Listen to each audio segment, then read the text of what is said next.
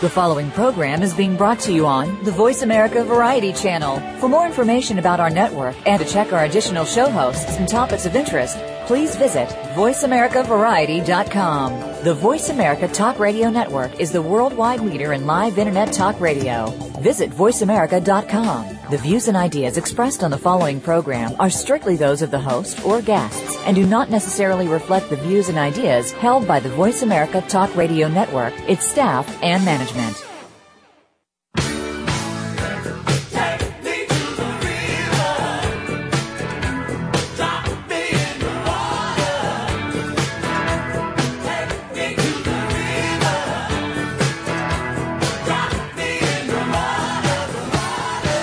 Welcome to Moyer's Environmental Dialogues, Ocean River Shields of Achilles, with your host, Dr. Rob Moyer. Find out what others are doing and what you can do to create a greener and blue planet Earth. Now, here's Dr. Rob Moyer. Welcome.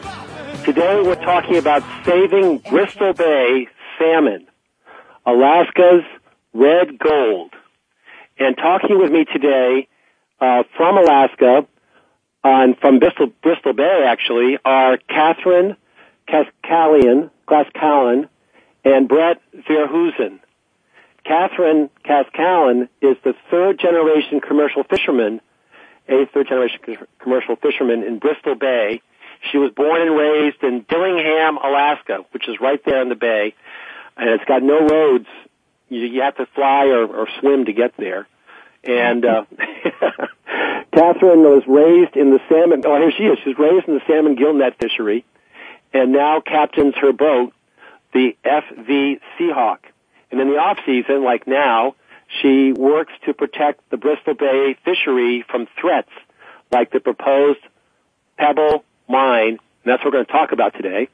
And Catherine also works as an organizer with the group Commercial Fishermen for Bristol Bay. And she sits on the board of directors for the Bristol Bay Regional Seafood Development Association. Hello, Catherine.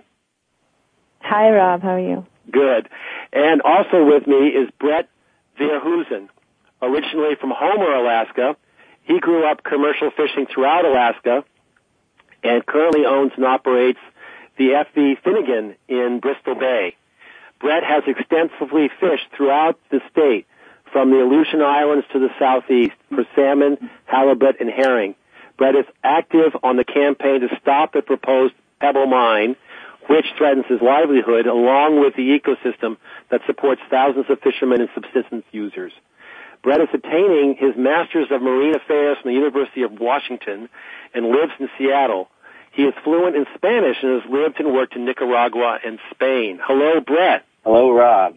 And Catherine, so you're calling us from your home right there in Bristol Bay in southwestern Alaska. How is it up there? Well, it's actually warmed up a little bit, up to about, 25 degrees here. We had a pretty bad cold snap the last month or so, but we finally got some snow, and it's getting pretty nice here now. And you're talking Fahrenheit, not Celsius? Yeah. Yeah. And you got any daylight up there? Yeah, we've actually got light about an hour ago, and the daylight's coming back now. So the winters make up for the great summers we have here, where we've got daylight most of the time. We kind of endure some darkness in the winter. Well, I'm glad the light is returning to Dillingham, Alaska. Brett, where are you calling us from? Rob, I'm sitting here at the University of Washington in Seattle, Washington. Well, you sound very academic.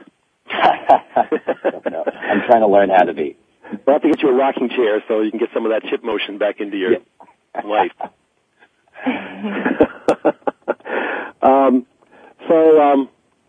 So Catherine, tell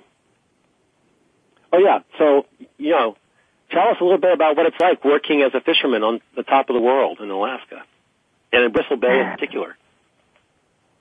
Well, it's, like Brett, I grew up with it. Both my parents are commercial fishermen, and so I was pretty much raised on the boat and in the fishery. So I guess I never really realized how unique it was until I took a look at the rest of the world and went off to college and saw the types of jobs normal people have. But I can't complain. It's a great fishery. It's definitely hard work and fast paced and not a whole lot of sleep during the fishing season, but I wouldn't trade it for anything. it's a really enjoyable lifestyle for me. And what are you catching? We're catching salmon. We've got all 5 species of wild salmon here in Bristol Bay, and the main fish that comes in is sockeye salmon, which is the real nice red meat, and we've also got Chinook, the king salmon, and all the others. I invite people to look up Dillingham in Bristol Bay on Wikipedia or just online, because the photographs of this open landscape are just incredible. And do you have a website too, Catherine? Yeah, we do. The commercial fishermen for Bristol Bay website, it's just fishermenforbristolbay.com, and we've also got a Facebook site at facebook.com/fishermenforbristolbay. So look it up, and we've got a lot of great pictures on there and just some more information about the issue. Yeah. And Brett, so you started fishing in Homer, where I found they drink their beer out of Sobe bottles. That's right. Homer Brewery is really good at being sustainable and brews their delicious Homer brews right out of and puts them into the Sobe bottles. And you've got one of the brightest lighthouses on the coastline there. Brightest lighthouses? I mean, I would just say that's the drink. That lighthouse at the end of that bar that's inside a lighthouse or something. The Salty Dog. The Salty Dog. Thank you. You got it. Yeah, one of the most iconic bars in Alaska. Well, I couldn't help say Homer without bringing that up. Why did you end up? You fished all over everywhere, and yet you choose Bristol Bay. Why is that? Well, maybe Bristol Bay chose me. I'm not exactly sure, but most of my family are commercial fishermen, and so while all my other friends were at soccer camp, in the summers, I was on my dad's commercial fishing boat wherever he was fishing at the time. So that was how I got introduced to fishing, was basically by the age of 3, and continued fishing with my dad every summer. And like Catherine, went to college and realized, after doing a lot of finance internships, and I used to work for a hedge fund here in Seattle, and I just kind of one day after Lehman Brothers collapsed went, what am I doing? There's nothing more I want to be doing than going fishing. And Bristol Bay is just so unique as a fishery because it's the world's largest salmon fishery, yet the time of which these salmon return to the bay is really just a 3 or 4 week window. I mean, it's when the salmon come back, it is a wall of fish. They come back in the millions, and it's just phenomenal. And so, for me, fishing in Bristol Bay just made sense, so that I can kind of continue some other work in the off season and really go back to my heritage and run my own business. And the fishing, if there was a fishing fleet, it wouldn't stay in Dillingham. It would probably come out of Homer or something. Well, the fishing fleet, people, there's so many boats there, Rob. I mean, there's about 1,400 boats that fish Bristol Bay. There's also about 1,000 people who fish from land called a set net, and I run a drift netter, and that's the beauty of it, is people can do whatever they want with their boats. A lot of people keep them there, like myself in Dillingham. Some people keep them in another town called Naknek. Those are kind of the 2 main ports. But other people choose to fish their boat for various other fisheries like cod and halibut, and that's their business. That's their livelihood. Yeah, the halibut from Alaska is just to die for. I think to eat. I mean, yeah. Although I do like salmon too. So, Catherine, where are we going to go here? So, tell us a bit about some of the more traditional users of the fish resource up there. Well, yeah. So we've mostly been talking about the commercial fishery, but salmon fishing in Bristol Bay salmon have been the heart and soul of Bristol Bay long before the fishery was commercialized, and that's just the people who have lived here forever. There's Yupik, Alutiiq, and Dena'ina people living in the Bristol Bay region, and I mean, you can argue about how long they've been here, but pretty much forever they've been living and subsisting off the land, and more than just salmon, it's food harvest here is a year-round thing, and you really couldn't make it here. I mean, whether you're Native Alaskan or not, everyone who lives here depends on the subsistence fishery, and we fill our freezers with salmon and moose and birds and just really anything from the land, and clean water and air is kind of essential for the lifestyle out here. What kind of birds do you like to eat? So right now there's ptarmigan are ptarmigan. They're definitely my favorite, and they're a big thing this time of year. They're those little white birds. I think they're something like a snow version of a prairie chicken. No, don't compare them to chicken. I don't like chickens, but I do like ptarmigans. They got nice feathery feet and stuff. That's right. And so there are so many different users of stakeholders in this natural resource of Bristol Bay around the salmon fishery, and of course all of the fisheries and the wildlife are all interlinked. Brett, what about we spoke a bit about the commercial fishermen. How about recreational fishermen and anglers that come in that are not indigenous to the region? Yeah, I mean that's kind of one of the hidden pleasures about being a commercial fisherman in the area is that when you're done fishing, we're there harvesting these salmon right before they enter the river systems, and so after the season we can join the sport fishermen up the river and sport fish these salmon and these trout, and that industry is huge. I mean, there's lodges scattered all throughout Bristol Bay that so many people from nationally and internationally use. I mean, it's a roughly about $150 million economic impact from sport fishing there, and I highly encourage anybody who's listening who maybe wants to go catch a 15-pound rainbow or a 50 or 60-pound Chinook salmon to start looking up some lodges there in the bay. I could recommend a few, and I'm sure Catherine can do the same. I can hear the phone's ringing right now. Yeah. A good fishing opportunity is not something to let linger for long. And the reason I'm asking all these questions is that it's really important that people understand, what's at stake here. It's not just an impressive financial number, but it's a national treasure.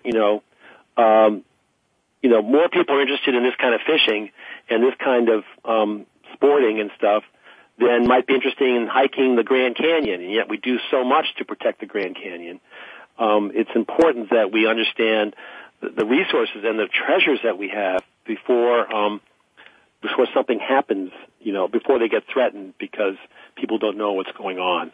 So what I'm leading up to is we're going to take a short break, and after the break, we're going to learn about this Pebble Mine proposal and how it threatens the awesome wildlife and quality of lifestyles that are up there in Bristol Bay.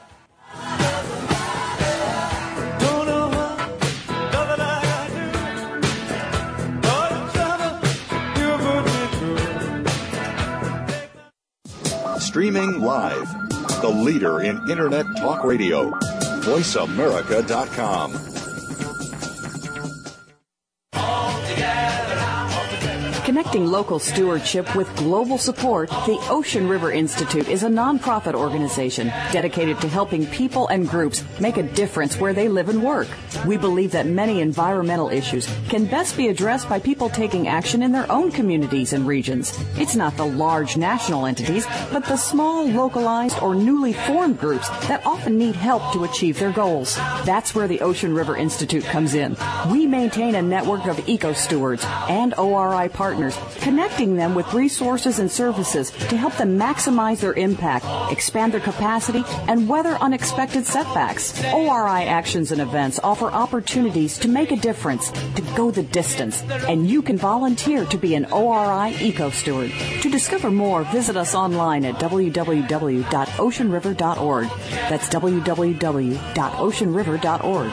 The Ocean River Institute is a 501c3 nonprofit organization dedicated to helping people and groups make a difference where they live and work through environmental stewardship and science. Talk, talk, talk. That's all we do is talk. If you'd like to talk, call us toll-free right now at 1-866-472-5787. 1-866-472-5787. That's it. VoiceAmerica.com.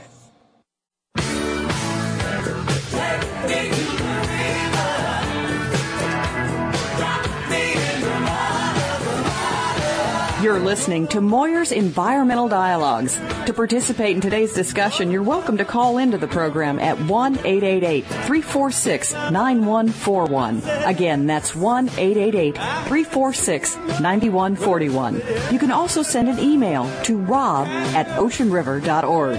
Now, back to Dr. Rob Moyer. Hi, we're talking to Catherine and Brett, two Bristol Bay, Alaska fishermen.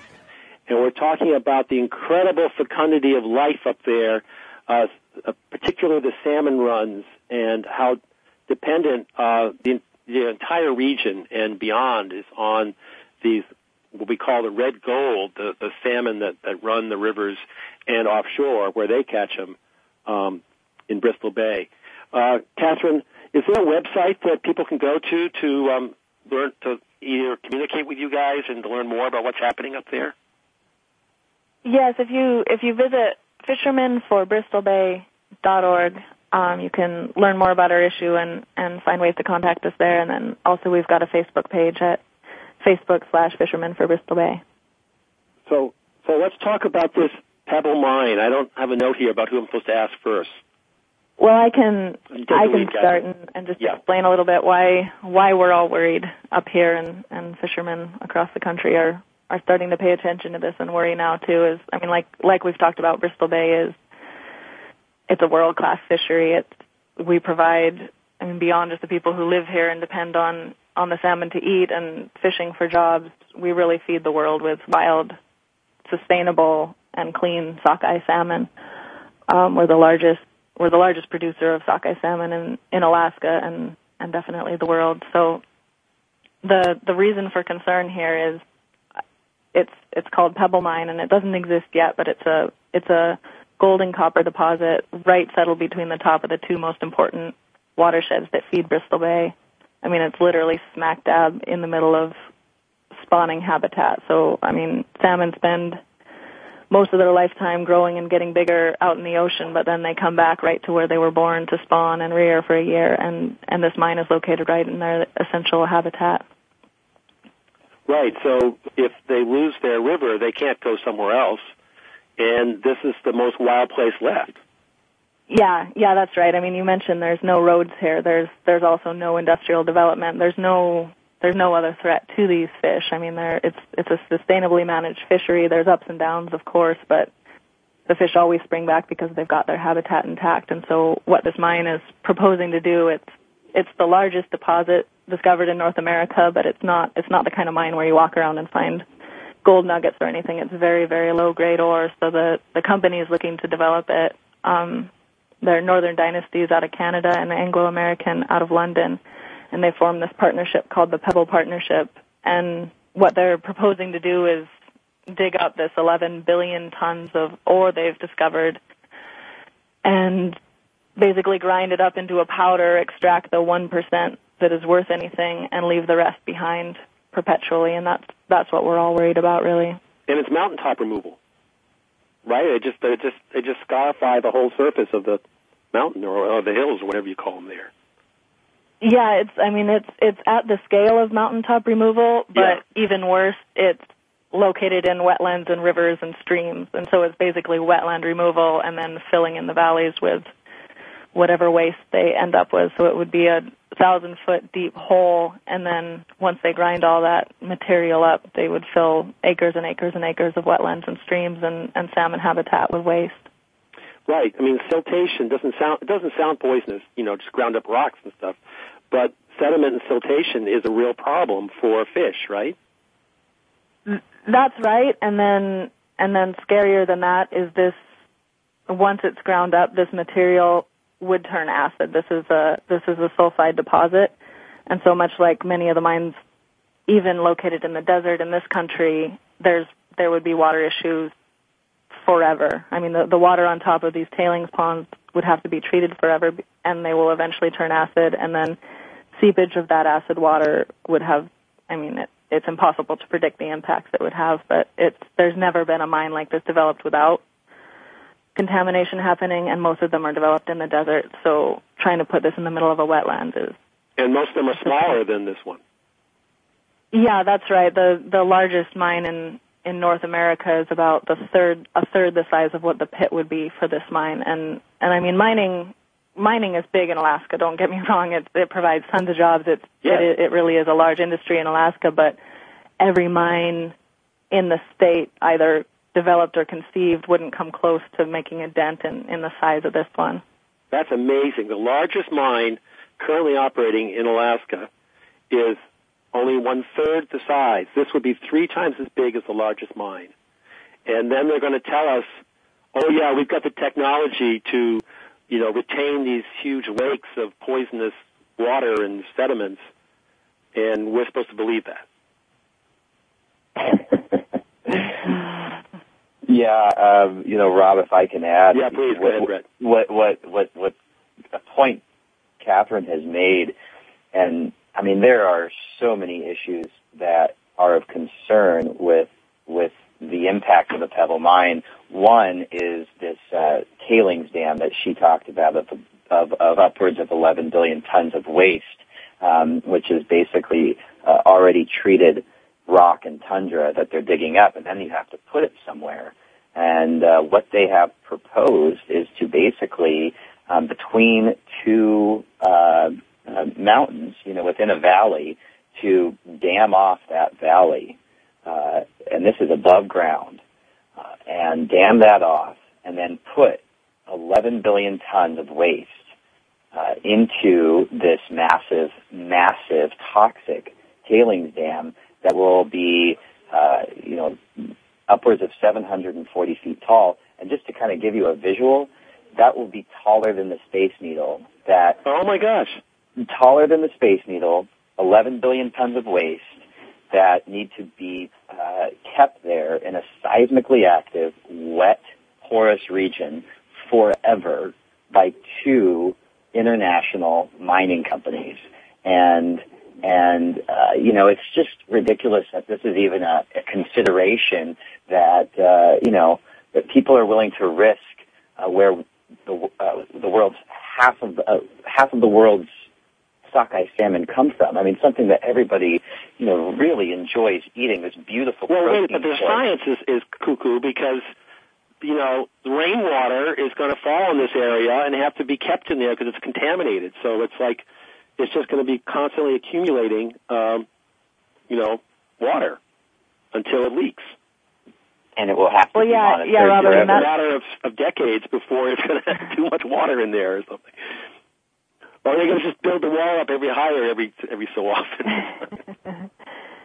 No, I mean, they're making promises that they'll be able to keep all of this maintained during their operations, and then somehow they'll set up a plan to keep the water treated forever. I mean, till the end of time, this thing will be toxic. So the water, you're right, it's going to rain. The water will have to be treated forever. But of course, like any company, they're promising that they can do it, and they're making guarantees. But that's the choice we're kind of faced with here: is do we take the word of a company and place a ticking time bomb in the middle of the world's greatest salmon fishery, and take the company at its word that everything's going to go okay? Well, I would feel better if the president of the company had to drink the leachate that came out of that. Well, and so when we got sick, we'd know something was happening. and every, I think I can speak for Catherine on this, is we're not against mining. We're just against this mine. And we're against the biggest concern is Anglo's track record, in Africa and Zimbabwe with acid runoff contaminating groundwaters, and in Nevada, and there's just countless examples of where mining companies have had the best intentions, right? That they're going to use the best technology to mitigate the most risk.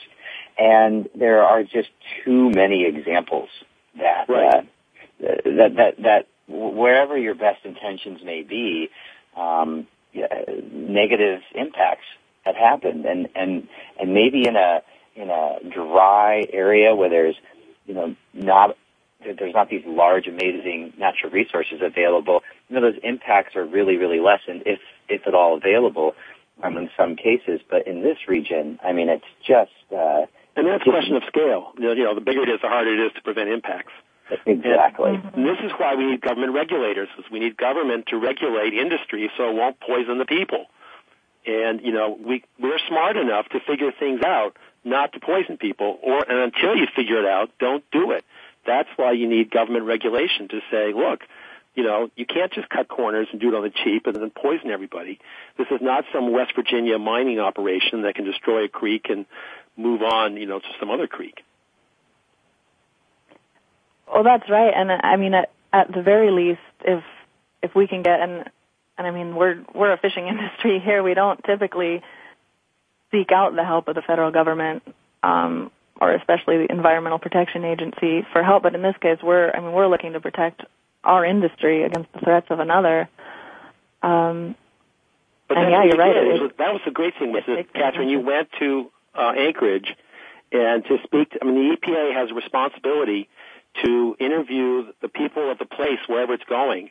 So this is what we did for the West Hill River and Berkshires of Massachusetts was, we spoke to the EPA and said, here are our concerns, and these have got to be addressed before you can permit this, because they're the permitting people, right? Mm-hmm. And so what did you tell the EPA to look out for or to consider before permitting and stuff? Well, so I should back up a little bit, but this fight has been going on, and this issue came up about 8 or 10 years ago here locally, and local residents and fishermen and everyone took a look at it, and it wasn't a snap decision.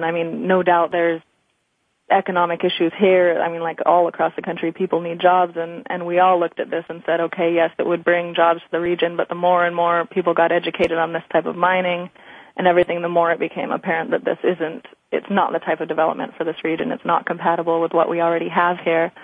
And so groups got together, and fishermen and native tribes and everyone started seeking ways within the state to either block the project or at least come up with protections for the fish. And basically we haven't really gotten very far in state, and so that's where this request to the federal government happened, is with 9 of the local tribes here made a request to the EPA to take an action now on one of the permits, and the main permit that this mine would need to actually put waste and toxic material in salmon streams in waters of the U.S.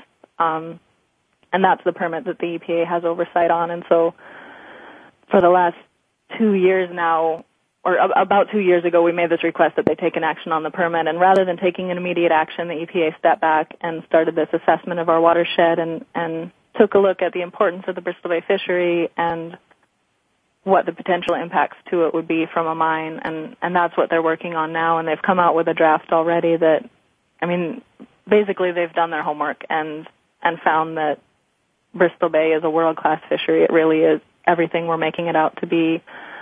And a mine like Pebble, development of this mine would have no doubt immediately have impacts on the fishery, and were mistakes to happen, they would be hard to predict and difficult to impossible to mitigate. And well, good. Everything they're finding is right in line with what we've been saying all along.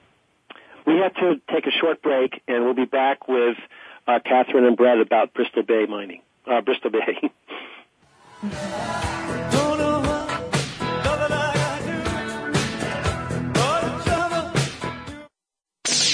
the Internet's #1 talk station. #1 talk station.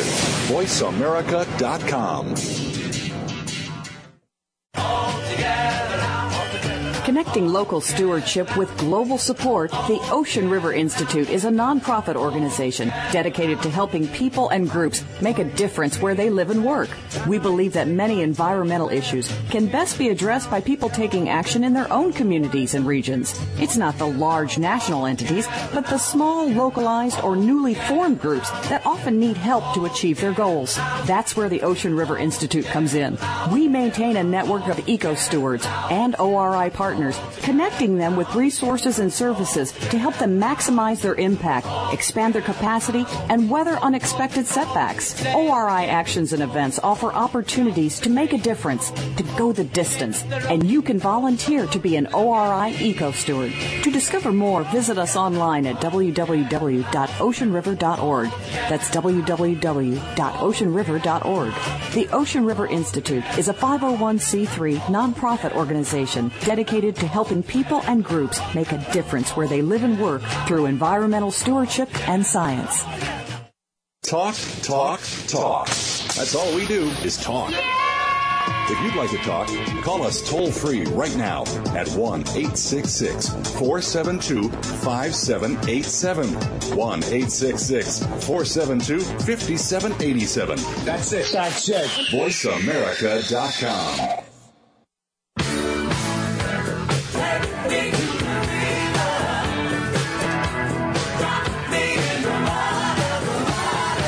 You're listening to Moyer's Environmental Dialogues. To participate in today's discussion, you're welcome to call into the program at 1-888-346-9141. Again, that's 1-888-346-9141. You can also send an email to rob@oceanriver.org.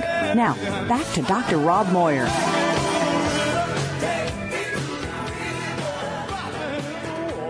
We're talking with two Bristol Bay fishermen, Catherine and Brett, about plans for a ginormous gold and copper mining operation, strip mining operation called Pebble Mine, and it has been it's the eye of the apple of miners for a long time, and they continue to keep chipping away at trying to put this enormous thing into the headwaters of Bristol Bay. So it isn't just one creek, but basically the two main rivers that the salmon of Bristol Bay swim into are coming out of where this mine would be.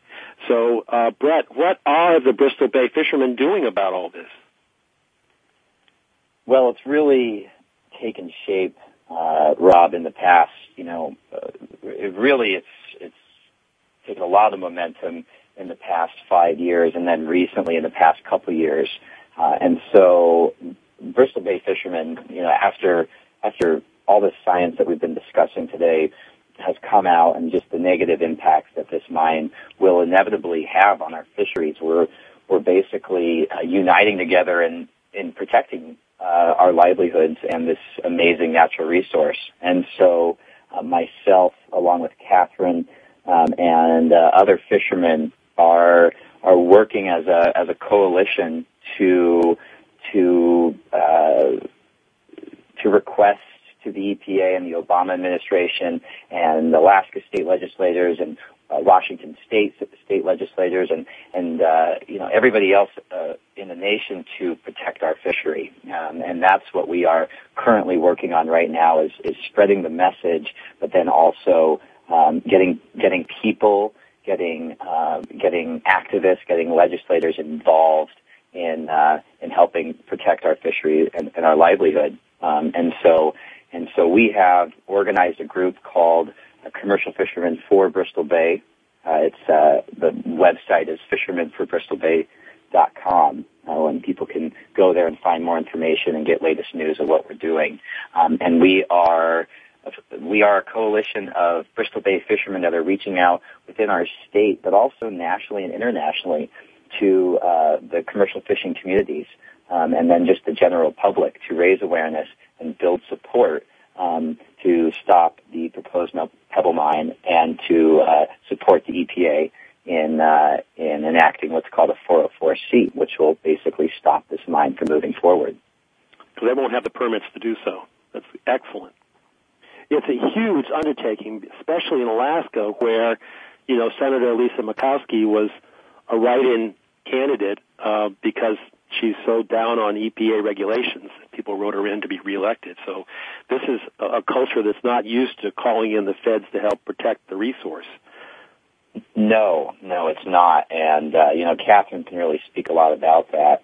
But it's definitely, that's why this is a national issue. This is definitely an Alaska issue, but this is a fishery that is a $350 million fishery annually, and this provides huge amounts of jobs, 14,000 commercial fishing jobs from fishermen coming from all around the United States. And then not only do you have the economic impact from fishing, but you have it being sold in restaurants, being sold in stores like Safeway and Whole Foods, and then people who just enjoy it. So this really is a prime example of a national issue that concerns the EPA, that we need their help to protect this natural resource. Yes, and the way the EPA is set up, that they give most credence, and the government in Alaska, they give most credence to the stakeholders themselves. And so kudos for the commercial fishermen of Bristol Bay, because, if you guys have the most clarion voice of anyone, well, and the local tribes and so forth. But it's so important that, that here you are, Bristol Bay fishermen, and you're down, wasting away in Seattle being an academic, to get, many fishermen won't do that. And fortunately, and Catherine traveling all the way to New England here to spread the word about this. No one speaks truth better than the actual users. And bravo.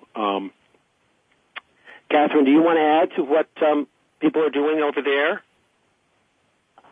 Well, yeah, Brett's exactly right. We've, as Bristol Bay fishermen, we're all against this mine. We're all looking to protect our local fishery, but there's really only, about 3,000 of us or upper. There's about 2,800 permits owned, and then we all hire a crew, but it's a fairly small voice in the larger terms, and so it's been really, really gratifying to find the support within Alaska. When the EPA idea and effort came out, of course, fishermen take pause. My own parents were like, "You're calling the EPA? I don't know about that. That's I don't know if we right. want them in here." And they're not always the best friend of our. They're the regulators. Who wants regulation? Yeah, exactly. But this 404C, like Brett mentioned, is really, I see it as the reason EPA exists. It's the purpose of them to be able to look at issues, take a step back, and really protect areas and look out for industries and watersheds before a problem occurs, and be able to look at the types of development and make sure everything is compatible. And so it's been really great and gratifying to see other groups within Alaska recognize that, and we've really got the support of the largest organizations within Alaska are fishing processors. Everybody's getting on board, and anyone who knows fisheries issues or has worked in them knows that it's not always easy to get all the user groups to agree on something, and this is something that among fishermen and even among, local subsistence users and sport fishermen don't always agree on things, and this is something we're all able to get behind because, if we can't protect this fishery, we don't have anything to fight over. We don't have allocation issues or anything. It's the first step is making sure the fish stick around. Absolutely. And the mining interests are not paying into Alaskans the way the oil people do. So there's not that complexity. Not at all. Our tax structure is, it hasn't been updated in a century. They basically don't have to contribute. And the few jobs that will come into the region from this and the country they're short-term jobs. They're not all the greatest jobs. The jobs that get offered to local communities are not really the high-paying jobs. The money isn't going to stick around either in the region, in the state, or even in the country. The people who are going to make money off this are the shareholders in London and Canada. Amazing. Wow. So what can people do besides what you guys are doing? What can we do far away? This commercial fishermen for Bristol Bay effort we've started on. It's also been really great to feel the support from when Brett and I started making phone calls. We were cold calling fishing organizations along the east and west coast, and the response we got was enormous. People really understand, especially on the east coast where, you guys have had so many problems and troubles and you've lost a lot of habitat, and people really identify with the need to stand up and protect the few sustainable fisheries we have left. And so that's just been enormous. And then in turn, the groups that are supporting us have been making calls to their senators and writing letters and really making this an issue, a national fisheries issue, and that's exactly what we need. We need the White House, we need EPA, we need all your elected officials to understand that Bristol Bay is not worth risking, and it's our opportunity to get salmon right the first time here. And so just spreading the word and making sure the people we've put in office are working to look out for fisheries like this. Well, good for you for spreading the word. You're really getting the work done because this was brought to my attention by Darren Saletta, the commercial striped bass fisherman who has been my guest on a previous program.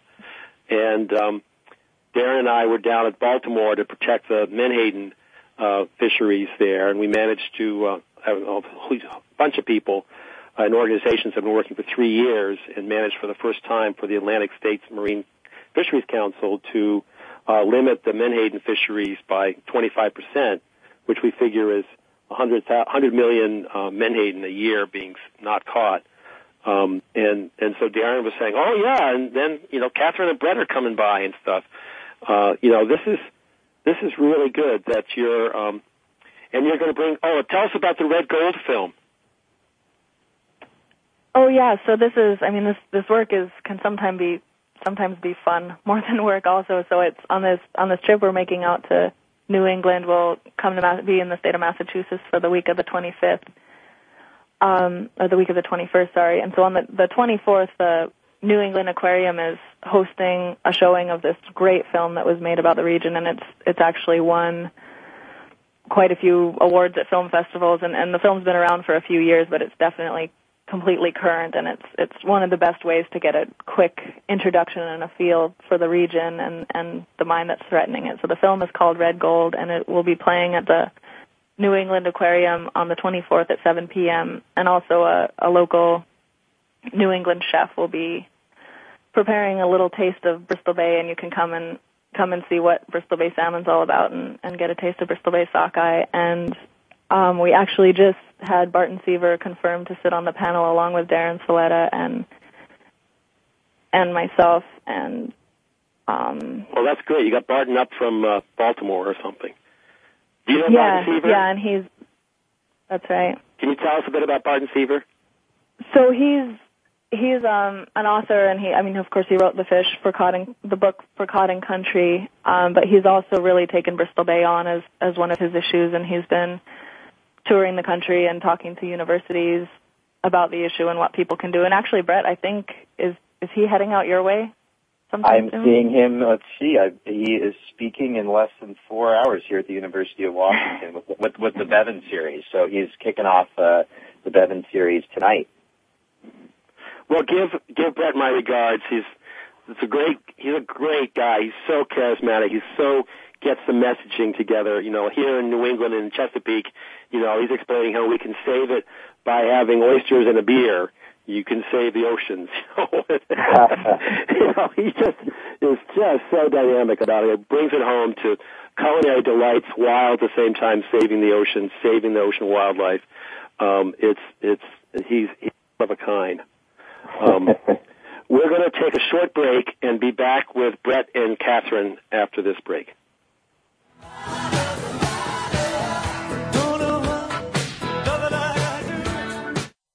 Stimulating talk. It gets those synapses in the brain firing really fast. All the time. The #1 Internet talk station where your opinion counts. VoiceAmerica.com. All together now. Connecting local stewardship with global support, the Ocean River Institute is a nonprofit organization dedicated to helping people and groups make a difference where they live and work. We believe that many environmental issues can best be addressed by people taking action in their own communities and regions. It's not the large national entities, but the small, localized, or newly formed groups that often need help to achieve their goals. That's where the Ocean River Institute comes in. We maintain a network of eco-stewards and ORI partners, connecting them with resources and services to help them maximize their impact, expand their capacity, and weather unexpected setbacks. ORI actions and events offer opportunities to make a difference, to go the distance, and you can volunteer to be an ORI eco-steward. To discover more, visit us online at www.oceanriver.org. That's www.oceanriver.org.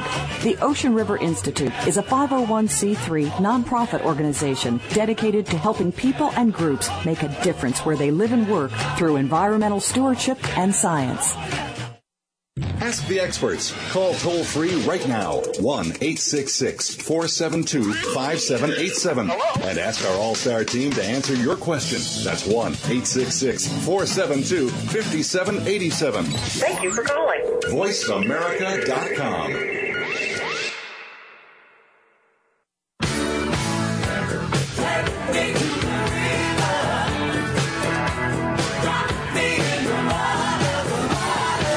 You're listening to Moyer's Environmental Dialogues. To participate in today's discussion, you're welcome to call into the program at 1-888-346-9141. Again, that's 1-888-346-9141. You can also send an email to rob@oceanriver.org. Now, back to Dr. Rob Moyer.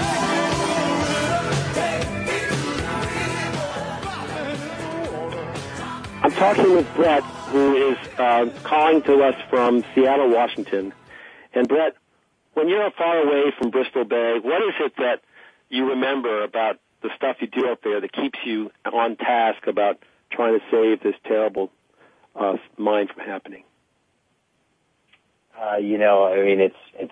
It's where to even begin with that question. Something, yeah. Yeah, but I think that for me personally, one of my favorite aspects, and I think everybody can relate to this, with our jobs and how busy we all get, and all of the all the responsibilities that we have.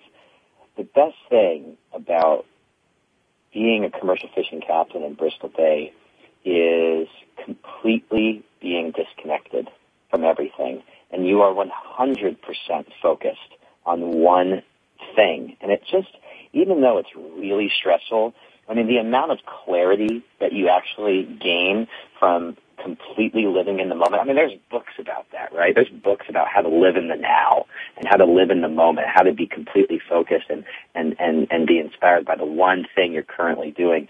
And that's really what, for me, it's about in Bristol Bay, is just living in that exact moment, being focused only on what I'm currently doing and just the next step of, the next 10 minutes of my fishing day.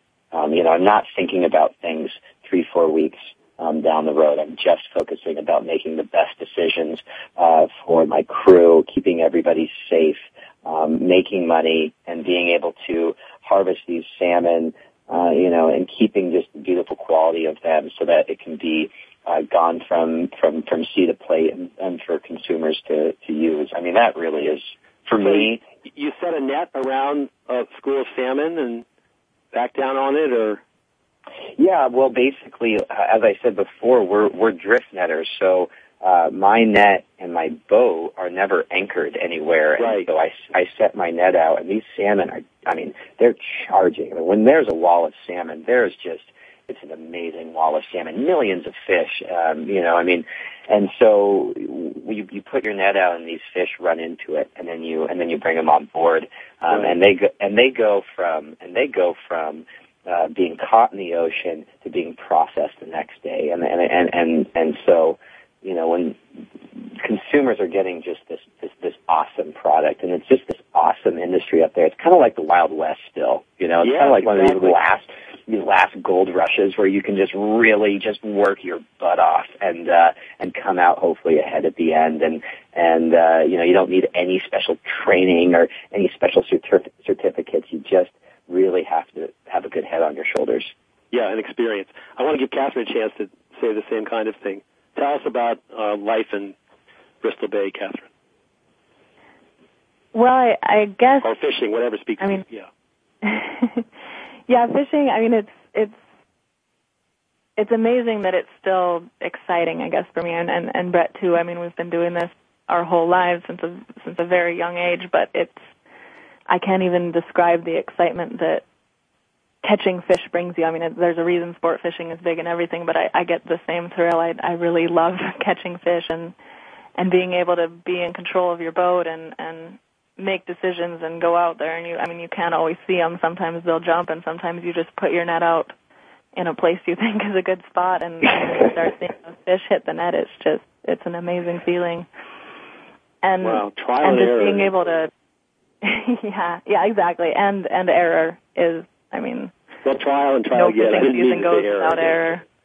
Yeah, isn't your favorite like visual? We call it like fireworks. Your net is lighting up, and when you see just these fish hit your net, and it's and the water's splashing. I mean, your heart. I mean, I don't care how many years you do it. Your heart just goes. Yeah, and it makes it possible. Brett's not lying when he says these sometimes 40, 60 million fish all come in a 3-week period, and that basically translates to 0 sleep for us. And I pulled all-nighters in college, but I can't say I was excited about it. And somehow fishing can keep you, I mean, it keeps you excited through getting 10 minutes of sleep here and there every other day. It's and you're still able to really enjoy yourself, yeah. Okay, well, we're almost out of time. Catherine, can you sum us up here? Well, yeah, I guess I'll just say to anyone who's listening, we'd love you to check out our website. It's fishermenforbristolbay.org or our Facebook. Find us on Facebook and like us and follow our page. And just if this issue speaks to you, speak to other people about it. Anything you can do, talk to people, think about who's in your phone book. You can give a call. And then if you want to learn more, I'd love to see you and talk to you. We'll be at the Boston Aquarium on the 24th, and come and watch the film Red Gold and enjoy some salmon prepared by a local chef. And then I'll be up in Maine and Portland on the 30th at the Gulf of Maine Research Institute. They've been nice enough to let us show the film in their aquarium, in their auditorium there. So on the 30th at 7 o'clock in Portland. And just pay attention and learn more about the issue and help us spread the word. Yeah, they really need help from all of us to spread the word. Their voice is so spot on in the problems and speaking from the heart about what a passionate, wonderful place, Bristol Bay is, and you guys are fantastic ambassadors. Brett, do you have some closing remarks? I just want to thank you, Rob, for you're speaking. You're doing exactly what we're hoping other people can help do, and whatever that capacity may be, and for you to bring us on your show. I just want to thank you for that opportunity, and for all the listeners who've taken the time out of your busy days to learn about Bristol Bay and the proposed Pebble Mine. Just as Catherine said, talk to whoever you can, tell anybody you can, and really go after the decision makers. Really go after the people that can sway the pendulum. Thank you, Catherine. Thank you so much for coming on the radio. Yeah, thank you, Rob. And Brett, thank you too. You bet. Next time, I'm going to be speaking with Massachusetts State Senator Jay Kaufman about a bill that he's been pushing through Beacon Hill called Safer Alternatives to Toxic Chemicals. So this is a bill that will reward any entrepreneur who comes up with a safer alternative. The state will then insist that we use that chemical that's less harmful to our bodies and health and better for our health. And that's next time on Moyer's Environmental Dialogues. Thanks a lot for listening to us today. Thanks again for joining us this week on Moyer's Environmental Dialogues. Please tune in for more with Dr. Rob Moyer next Thursday at 12 noon Pacific Time, 3 p.m. Eastern Time on the Voice America Variety Channel. We'll talk again then.